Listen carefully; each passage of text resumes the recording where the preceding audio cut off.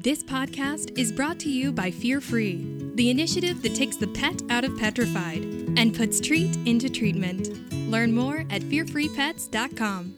All right, what is up, listeners? This is your host of the Fear Free podcast series, Alex Jimenez. My apologies if I sound a little like I'm underwater or a little raspy. I got kind of funky cold that is so common this time of year, but that is not going to stop the episode from happening today. Love talking about Fear Free. I love the hustle. I love the passion in our community.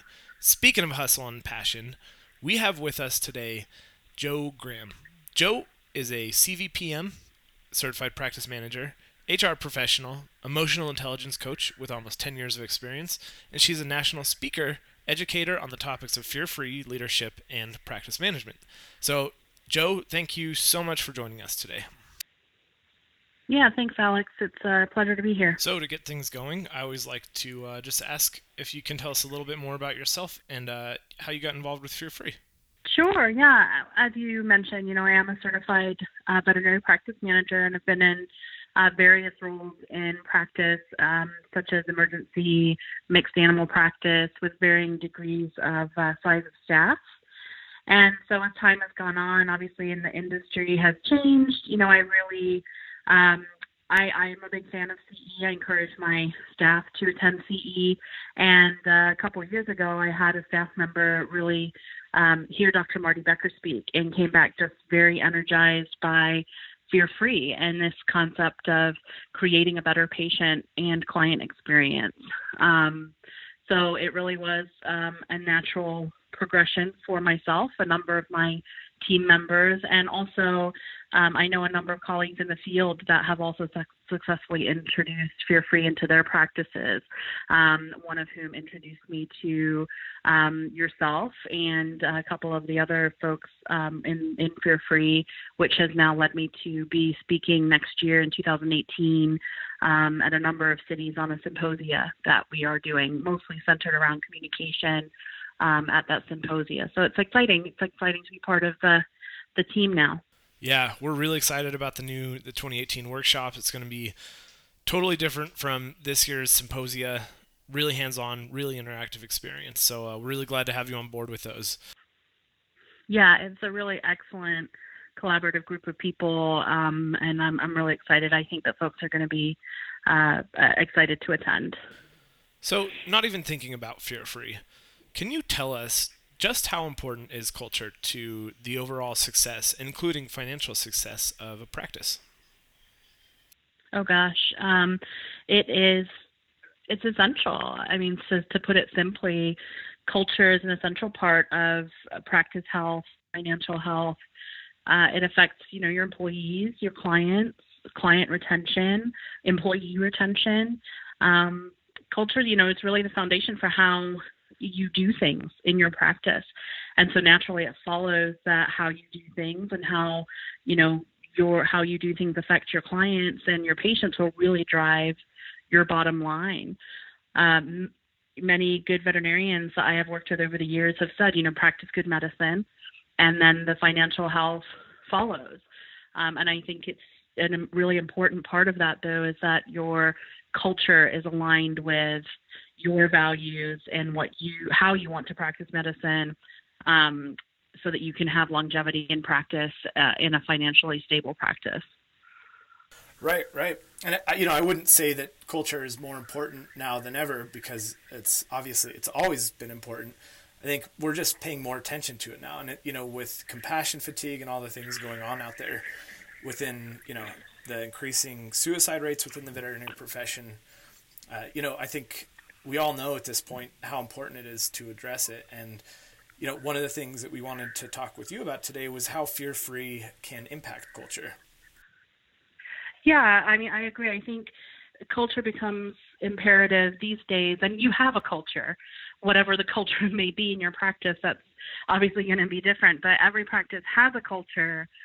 And I think that Fear Free really adds an element of collaboration, really the opportunity for teams to come together, to try new techniques, to create new experiences for clients and improve patient outcomes, I think. I think as a practice adopts fear-free mindset, it really creates room for reinforcement of certain practice values. Values could be compassion, excellence, providing opportunities, and you can really leverage certain team members on your in your group as well to become sort of practice champions and to really many of the team members that have taken on Fear Free, it's usually been a technician or even a CSR. It's often not been the practice manager or the practice owner necessarily. So that's great. And it's really encouraging to hear that practice members really want to buy into their own personal success and bring something on board that contributes to the success overall of the practice and the other team members can be involved in.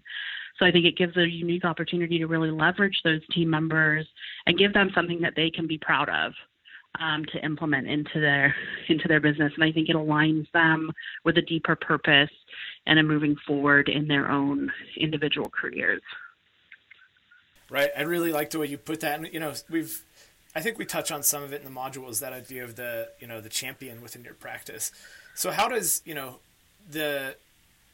the culture that you've talked about and how it's impacted by Fear Free and that collaborative, team spirit, how does leadership play a role in that? Unfortunately, a lot. Fortunately or unfortunately, however you want to look at it. But really, leadership, it's an old adage, but it starts at the top. I do think we have multiple leaders in our practice. I don't think that it starts and stops with the practice owner or practice manager by any means. But usually we are, as practice owners, practice managers, the influencers, and we have the ultimate say oftentimes. And so that's a huge responsibility on our part.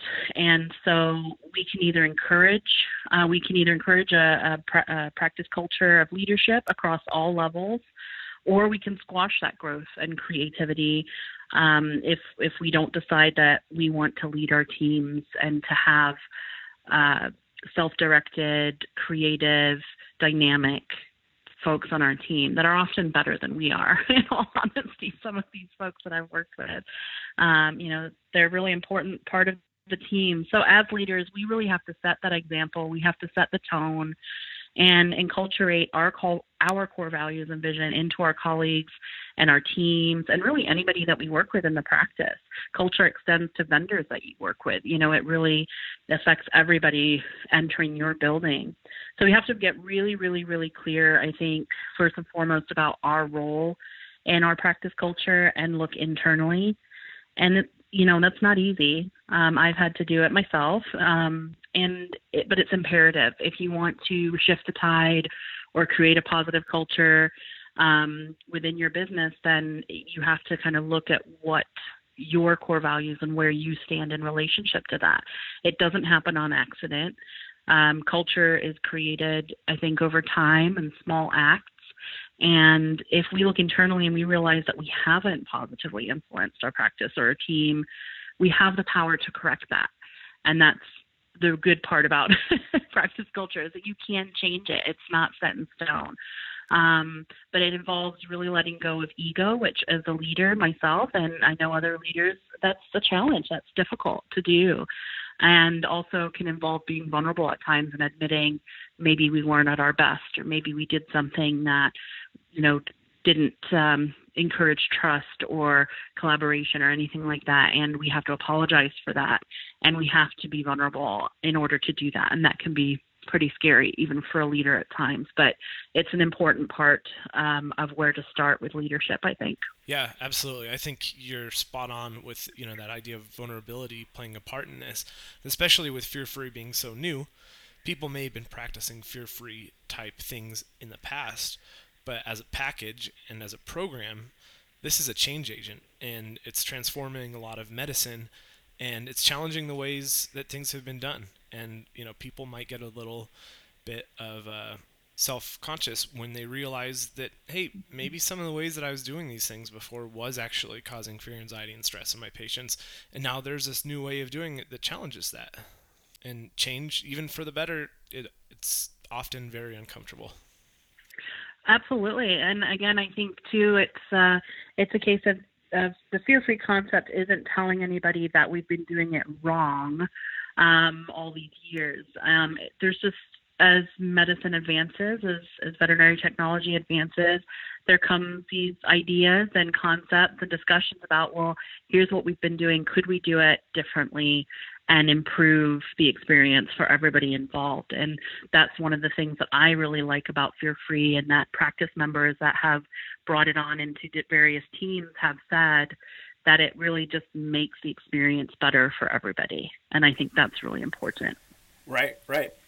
So speaking of that experience, you've seen variations of Fear Free. You're going to be speaking on it. You've seen practices without it.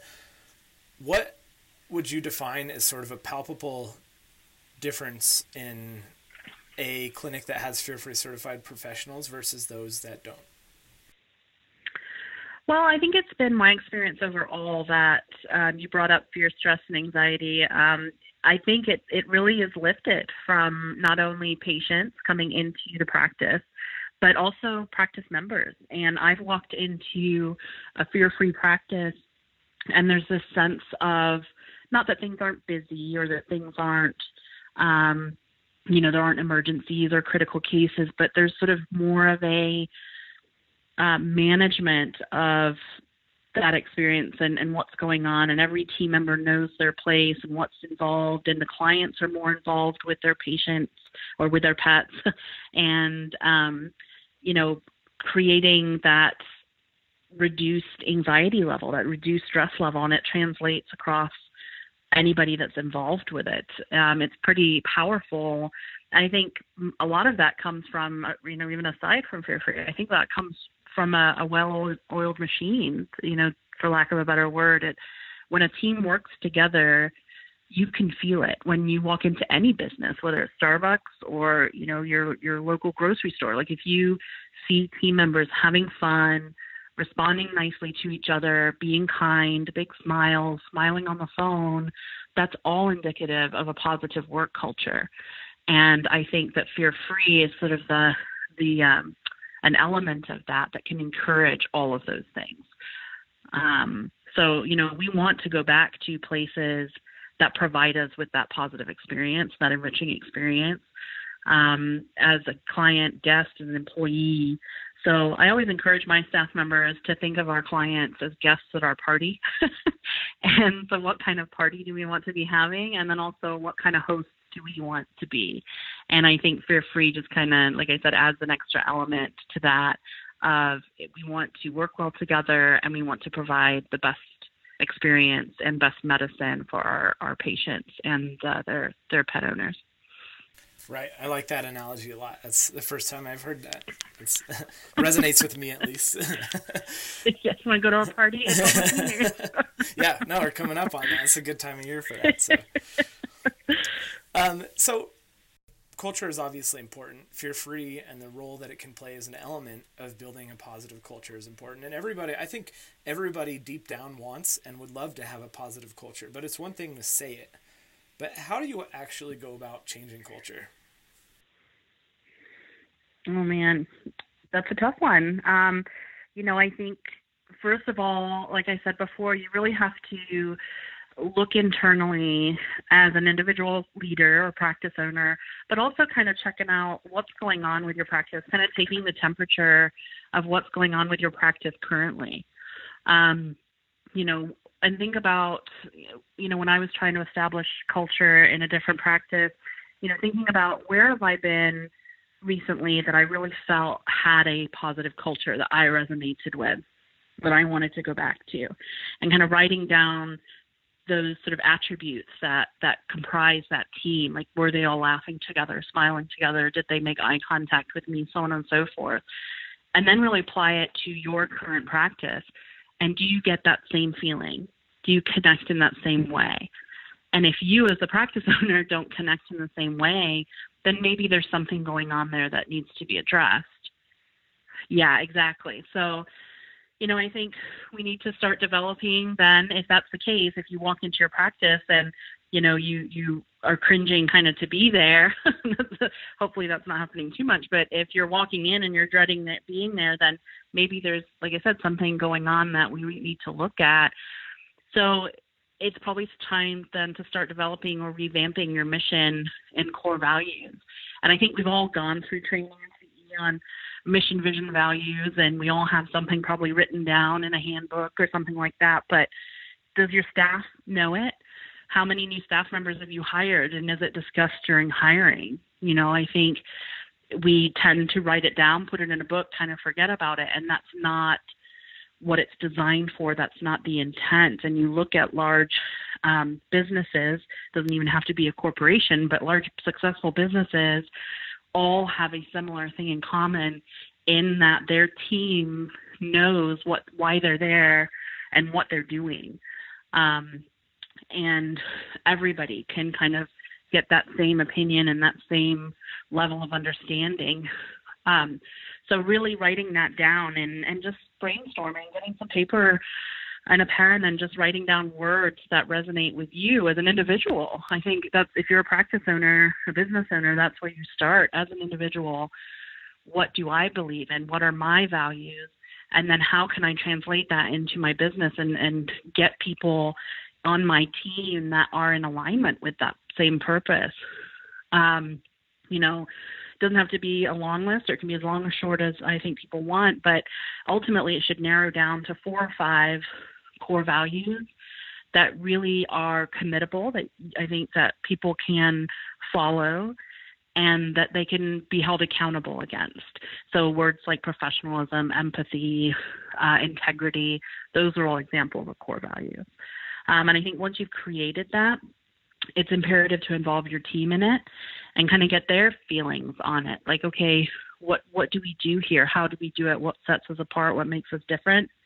And I think by having them involved, you really get their buy-in to what is happening, what's going on, especially if there's an overhaul happening in terms of the practice culture, and letting them know why you're doing this. Again, that goes back to that vulnerability of, okay, guys, we've got this going on here. We want to take a look at our culture.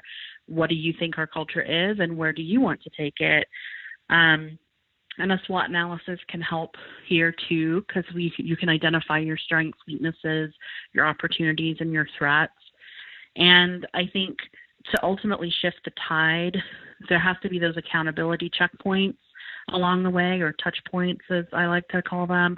And team meetings are a big part of that. I don't believe that leaders have to be at every team meeting, and honestly, it's better if we're not.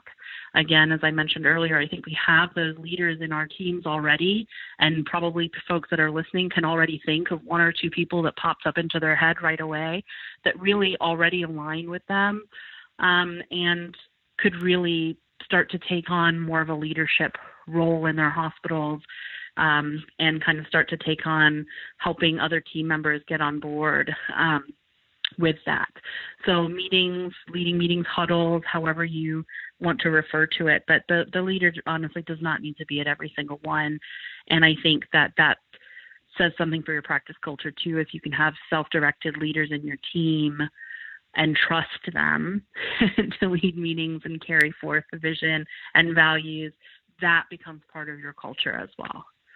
Yeah, absolutely. So, I mean, it sounds a little bit, or maybe a lot of that is not just something like you said that perfectly, that you just put into, some policy book and then it gets dusty on a shelf. It's something you have to practice, and that has to, that takes time and effort that might not happen right away, but that will have some change over time. So one of the things I like to do on these is I ask our guests if they have any hands-on tips. So for example, in our last, we did a podcast, Dr. Julie Reck on culture, and she was talking about how, we were talking about getting your staff on board with it, which is, related to this conversation. But she said, if you're a technician out there and you're in a new practice that hasn't embraced Fear Free and you want to get them on board, take your manager out to lunch and just say, hey, I want to tell you about this idea. I heard about this course, or I took this course. So really implementable, you already gave tons of examples already when you were talking about, how you go about changing it. But do you have any hands-on tips that people and listeners could do right away? Oh, sure. Well, I think an easy one is to, like I said, dig out the handbook, look at it. If your mission statement was written 25 years ago by people that don't work for the practice anymore, just, start there. But if it's a good one and it's still sound and it's still relative and relatable, I think that you can start to think about ways that you can incorporate that into your daily life in practice. So maybe it's on the wall in the break room so that staff see it on a regular basis. Maybe it's on your website, because it's really important, as I said, that clients feel that from you and understand what drives your practice. And so putting it on your website could allow not only clients but potential employees to kind of see, what you're all about and connect with you on that personal level. I think to start by holding meetings to really identify, discuss and solve issues that maybe have negatively impacted your culture, or identifying ways that you can bring something new into the practice like Fear Free. Okay, if we're going to bring on Fear Free, how are we going to do it as a team? So you don't have these sort of individual satellites, buzzing around trying to do things on their own. Let's work together to make it a success. And I think if you as an individual are affecting your culture in a not so great way, and I'm not just talking about leadership here, I'm talking about anybody that walks into the practice on a daily basis. If you're not affecting your culture in a positive way, it's okay. I think it's fair. We're all human. We have life going on outside of our practice. But you also have the power to change it and to start to change it. And I love speaking with Dr. Reck. She's fantastic. And I think that's another opportunity to admit, okay, I haven't been doing the very best that I can. I'm going to make some changes. If you're a leader, include your team in those changes, and you really can turn the ship around. But by no means does it happen overnight. And I think one of the biggest things that I would like to reassure our listeners is just that be patient with yourself. Culture isn't something that happens by accident. As I said earlier, it takes a small acts over a long period of time. So to change that culture is going to be the same in the opposite direction. So be patient. Change is hard. It doesn't happen overnight. And we need to really stick with it, though, because I think oftentimes we hit that critical point where it's been really hard. It doesn't seem to be changing. So, okay, we're just going to give up with whatever we bring into the practice or whatever changes we make. There's always that point. And it's that point that I think it's really important that we stick to it and keep pushing through, because that's the turning point. So just for folks, this is a big deal. And especially if you're looking internally, it's hard work, but it pays off in the end in more ways than one. But also, we all want to show up to work every day and do a good job and have fun while we're at it. And I think that there's a lot of ways we can get there by looking at our practice culture. Yeah, great stuff. Well, that is all we have for today's show. Joe, thank you so much for joining us today. Your insights, I know, will actually really help our listeners out as they continue down the fear-free road. So thanks everybody for joining and listening in. As always, learn more at fearfreepets.com, and be sure to check out our beta version, our soft launch of our consumer initiative, Fear Free Happy Homes.